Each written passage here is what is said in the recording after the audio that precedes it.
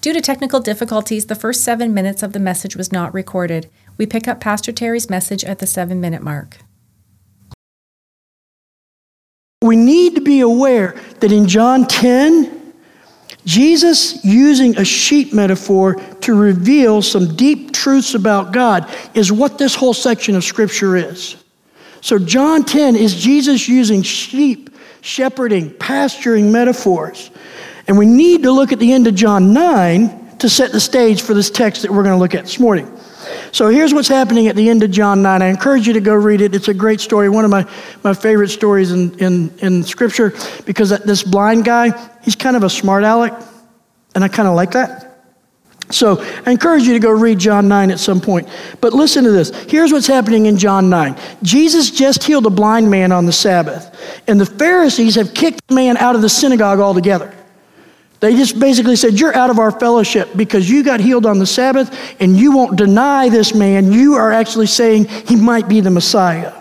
And so that's the backdrop for John 10. This conflict has happened in John 9, and here we walk into John 10. And so from Jesus' perspective, what has happened in John 9 is wolves have just tried to devour one of his sheep, this blind man. Which is why Jesus tells the Pharisees that anyone who climbs the fence like me, instead of entering through the gate, is a thief and a robber. The Pharisees had just stolen God's grace and mercy by denying that this blind man was healed from God. They said this couldn't be of God because it happened on the Sabbath. So they removed any glory that God would get for being merciful to this man. And they'd robbed God of his grace by blaming his blindness on sin. And so that's the backdrop, the setting that goes into John 10. The Pharisees were stealing God's glory by making his mercy and his grace something that had to come through them. It couldn't come from anywhere else. It has to come from us. That's why he says that anyone climbing the fence, instead of entering through the gate, is a thief and a robber. The Pharisees probably agreed with him on that. The Pharisees probably looked at that point and said, yes, we agree. Anyone who climbs the fence is a thief and a robber. Jesus saying, I am the gate, is making it clear that faith, not religion, gives us access to God. The Pharisees in John 9 were saying religion through us is how you access God. Jesus, by saying, I am the gate, is saying, no, faith in me is how you access God. So then in John 10:5, this conflict that started in John 9 is beginning to get a little bit deeper and broader, and Jesus presses even harder on them in verse 5. And he basically says, you're not the gate, and you're not the shepherd, but you guys are actually strangers. You don't know God. He doesn't know you. And then in verse 6, what we see is the Pharisees are just baffled by this. It says they don't understand. They don't know what he's saying. They missed his point. Here's what his point was. His point was, you think that you are the gatekeepers of God. And by trying to be the gate, by trying to be the gatekeepers, you're actually robbing God of his glory. You're stealing his glory from him. And that's where verse 7 comes up. And so listen to this. When we get to verse 7, what we see that in their ignorance, in their lack of understanding, Jesus is basically saying, let me make it perfectly clear. You haven't gotten it to this point, so now I'm going to say it in a way that you can't avoid it. And that's where Jesus says, I am the gate for the sheep. See, this emphatic statement makes it abundantly clear that the Pharisees are not the gate, even though they think they are. Their knowledge of God's law doesn't make them the gate. They knew it better than anybody else. Their interpretation of God's word doesn't make them the gate. They understood it better than anybody else. Their religious holiness, all the stuff they put on, didn't make them the gate. And their judgment of everybody else certainly didn't make them the gate. So look at Romans 9 with me, verses 14 through 16. This is an important verse in the context of this conversation with the Pharisees. Starting in verse 14, it says this, what shall we say then? Is there injustice on God's part? By no means. For he says to Moses, I will have mercy on whom I have mercy, and I will have compassion on whom I have compassion. So then it depends not on human will or exertion, but on God who has mercy. Now with that in mind, look at John 9, verse 28, back in the interaction between the blind man and the Pharisees. The Pharisees say something very interesting to this blind man here. It says in verse 28, chapter 9, then they hurled insults at him and said, you are this fellow's disciple. We are disciples of Moses. Well, wasn't it Moses that God told very clearly that he would have mercy on who he'd have mercy on? Wasn't it Moses that God said, look, this isn't from human will or exertion. This is by me, my mercy, my compassion. And so the Pharisees were proud that they were disciples of Moses, but they missed a key truth that God gave to Moses. They missed this key point. And that key point is that God is the only one who can offer mercy and grace. So at some point, as disciples of Moses, they get to this blind man and go, no. If it's mercy and grace, it comes through us. We're the gate. We're the gatekeepers. Can't have it apart from us. And yet, Paul quotes God speaking to Moses and saying, no, it's not by human will, not by exertion, it's only through me. Here's what all of this has to do with Jesus saying, I am the gate. The gate, Jesus, makes God accessible to everyone. That's why he said, I'm the gate. The Pharisees, as the gate, made God accessible only to those who they deemed like them.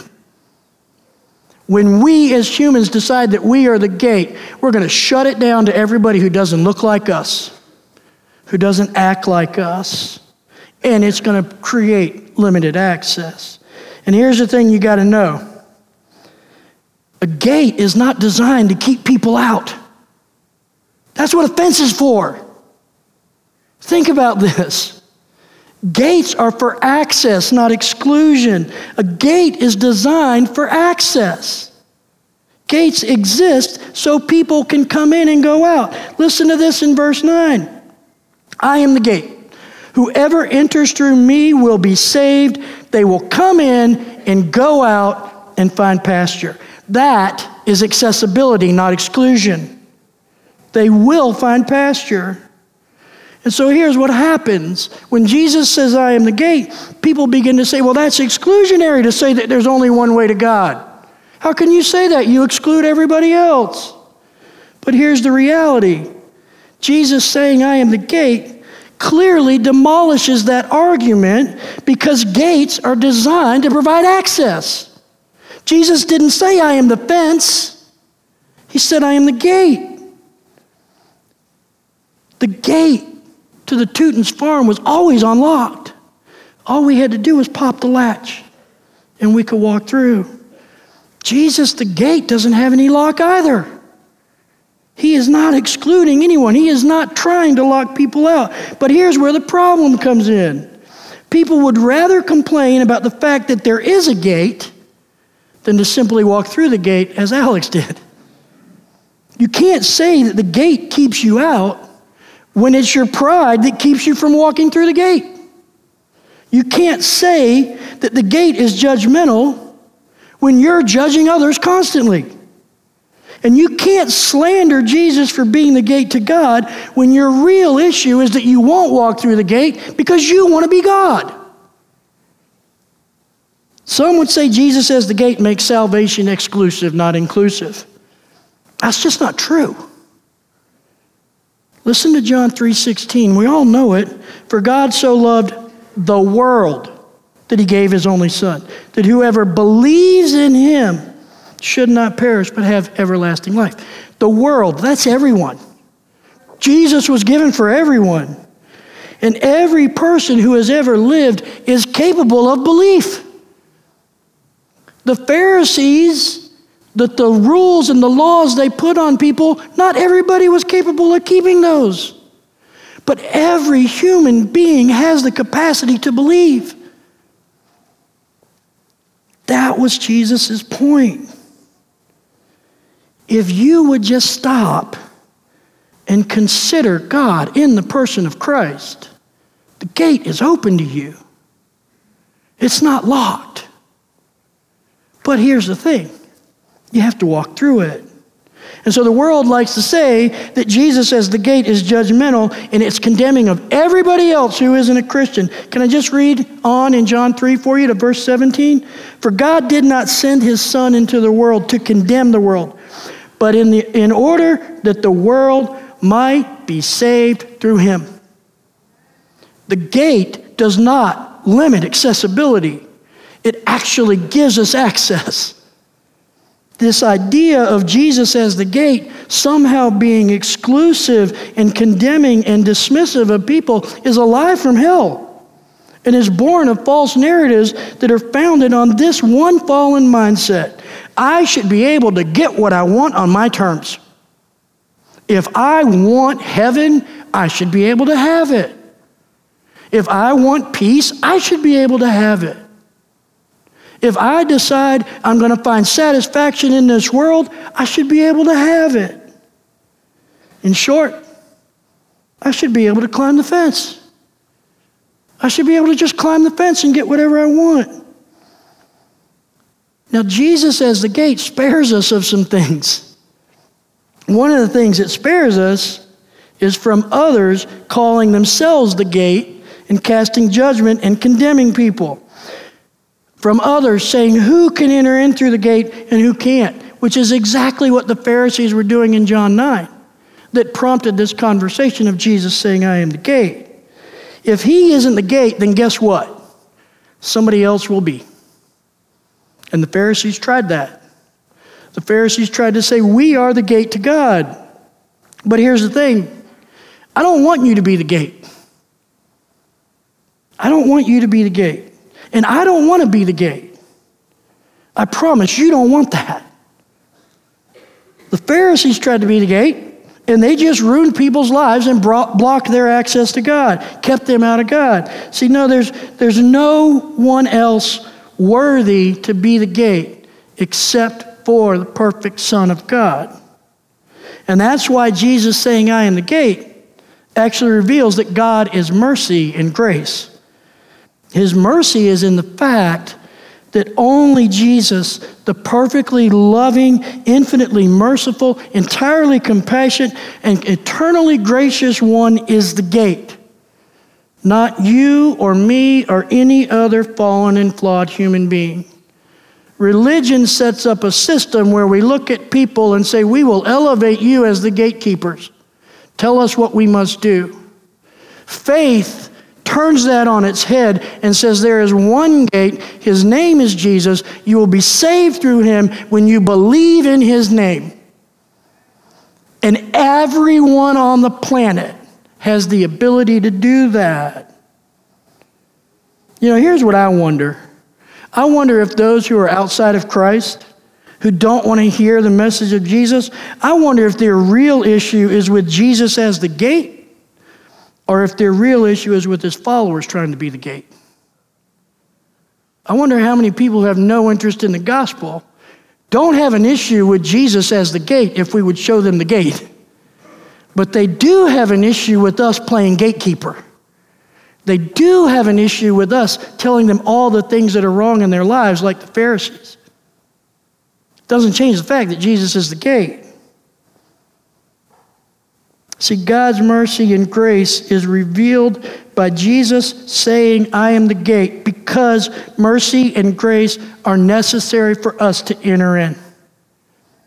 We cannot enter into God's pasture without mercy and grace, because God is holy. And because God is holy, there can be no unholiness, no imperfection in his presence. When you enter through Jesus the gate, here's the punchline. You receive his holiness. To try to climb the fence means you don't get that. To try to come into God's presence in some other way means that you're not receiving the imputed holiness and righteousness of Christ. Listen to this in Colossians 1, verses 21 and 22. And you, that's all of us, who were once alienated, again, all of us, and hostile in mind, doing evil deeds. So he nailed us on all three parts right there. He has now reconciled in his body of flesh by his death. So he's reconciled us in his body of flesh by his death in order to present you holy and blameless and above reproach before him. God, in his mercy and grace, made Jesus the gate so that we can be made holy by his mercy and grace through the payment of our sins in Christ. And that's a mercy that spares us from the penalty for our sin, for sure. But it's also a grace that gives us the source of an abundant life now. That's what we just heard Alex talk about. His life prior to Jesus wasn't abundant. And what he's found in Christ is access to an abundant life. By walking through that gate, he's found access to that pasture. See, I think about Mr. Tootin's mercy in letting us use the gate. It was mercy because when we chose to obey him, it spared us from the dangers of his crazy horse. God's mercy revealed in Jesus as the gate does the exact same thing. When we enter through the gate, instead of trying to climb the fence, we are under God's sovereign and good will. We are protected in him. Now, the last thing we need to look at in these verses is at the end of verse 9, where it says this, and find pasture. You will go in and come out and find pasture. Think about that in terms of a sheep. What's a pasture mean to sheep? It's a place of nourishment. It's a place of refreshment. It's a place of care under the watchful eye of the shepherd. In short, it's a place free from want. Sheep have no want in a pasture. When we enter through the gate, when we allow Jesus to be the gate and enter through him, we find refreshment and renewal and rest and purpose and strength and compassion and care and security. In short, the pasture is the very presence of God. And God's presence is the ultimate purpose of our life. Listen to this in Psalm 16:11. You make known to me the path of life. In your presence there is fullness of joy. And at your right hand are pleasures forevermore. We are all created to live in the fullness of joy, to have the very pleasures of God accessible to us, and to have them forever. A gate is about access. It's about access to this, the fullness of the joy of God, the pleasures of God.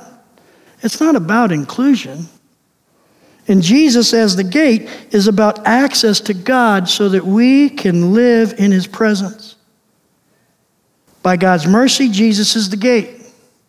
By God's grace, we have access to his presence through that gate.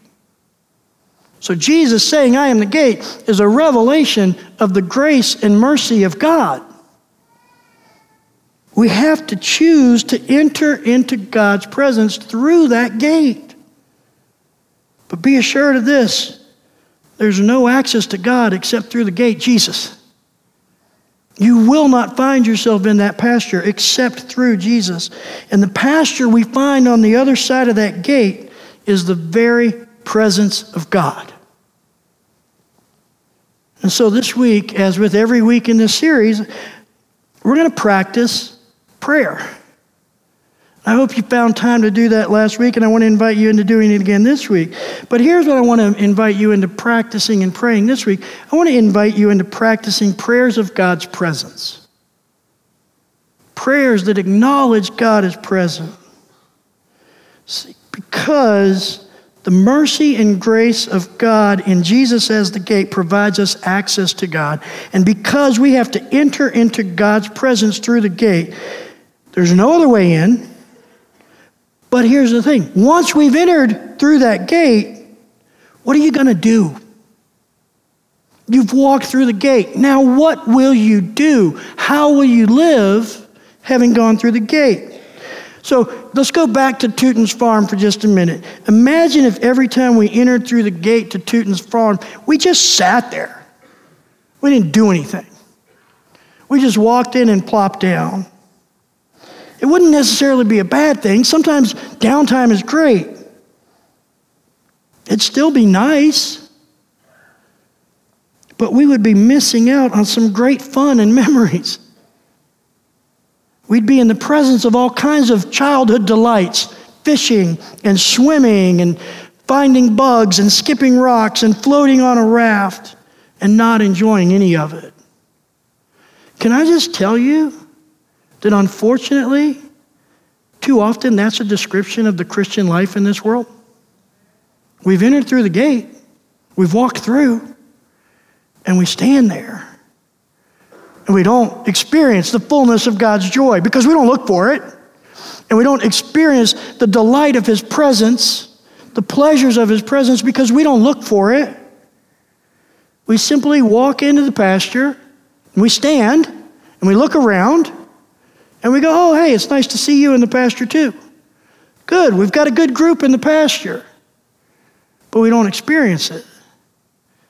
We have to press into God's actual presence with us in every moment to experience the fullness of His joy in this life, no matter what our circumstances. To experience the pleasures of God in this life, to delight in them, no matter what our circumstances. Remember what Psalm 16:11 says, right? In your presence is the fullness of joy. If I am in God's presence, is my expectation to experience the fullness of joy? Or am I simply going, the fence is built, I've walked through the gate, and now I just wait? I'll stand here and wait. God delights in us finding the fullness of joy in His presence. Prayer is how we do that in this life. So this is the point of prayers of God's presence, to find the fullness of joy in His constant presence with us, to find the pleasures that can't even be explained, and the delight that is in His constant, interactive, sovereign walk with us in this world. And it's actually a pretty simple thing to do. We just intentionally in prayer acknowledge God's presence in all circumstances. We say it. God is always with me. He's always there. God's in my presence. But here's my question. Acknowledging it and experiencing it are not the same thing. Do you experience it? So the first step is we acknowledge it. We acknowledge it with thanksgiving. We acknowledge with gratitude that we have access to Him in His pasture. And we focus our minds and our everyday lives on His very real presence. And we allow that focus of mind, that what Paul calls in Colossians 3, setting our minds on the things above. We allow that to do something in us that brings delight in God. And so if you remember last week, we talked about Psalm 139, 23 and 24 as a great prayer of sanctification. Well, this week, as we practice prayers of God's presence, I want to invite you back to Psalm 139 to look at verse 7. It says this, where shall I go from your spirit? Or where shall I flee from your presence? It's a rhetorical question. The psalmist is asking, is there anywhere I can go from your spirit? Is there anywhere I can find to escape from your presence? And the answer is no. There's nowhere. Our job simply is to acknowledge that reality. In this moment, right now, God is present. When you get in your car to go to work tomorrow morning, He is present. When you walk into the classroom tomorrow, He is present. When you have that argument with your spouse, or your boss makes you upset, or your kids won't clean their rooms, He is present. The simple task for us is to acknowledge that. As we walk through our daily lives, to go, there is nowhere I can go to escape from your presence. Now, what that does then is we find fullness of joy. We find delight. But let me ask you this. How do you think that mentality, How do you think living in that reality will impact your sin life? You didn't want me to go there, did you? Think about that for a moment. What will sin in your life look like when you acknowledge that God is present with you at all times? For me to willfully sin with that mentality is to look at God and say, nope, stay there, I'm going here. I'll be back. But let me enjoy this first. Here's what happens when we live a life of God being present with us. We practice the presence of God in our daily lives. Sin becomes more and more difficult because we know He's here, we acknowledge it, we experience it, and we begin to realize the dirty little secret of sin that we don't want to tell you in church. To choose sin is to reject God, even in the moment. Now, is that going to have an eternal impact on me if I'm in Christ? Certainly, all have sinned. But here's the thing. When I get to the fullness of the presence of God in the kingdom of heaven, when I pass through that gate for that last time, where I am physically in God's presence, do you think I'm going to look at Him and go, man, I wish I just had a few more moments of sin? Or do you think I'm going to look at Him and go, man, I wish I would have had more of your presence? And so here's what we do when we acknowledge God's presence, and this is how it impacts our sin in our lives. We begin to become fully aware that to sin is to choose to leave God's presence and go into the presence of no one but self. And there's no joy there. There's no delight there. There's no pleasures there. And so by living in the presence of God, practicing the presence of God in prayer, allowing ourselves to focus on and experience God's presence in our daily lives, sin becomes like that tunnel in the mirror as you're driving. It's just back there somewhere, but I don't really notice it anymore. So that's what I want to invite you into this week.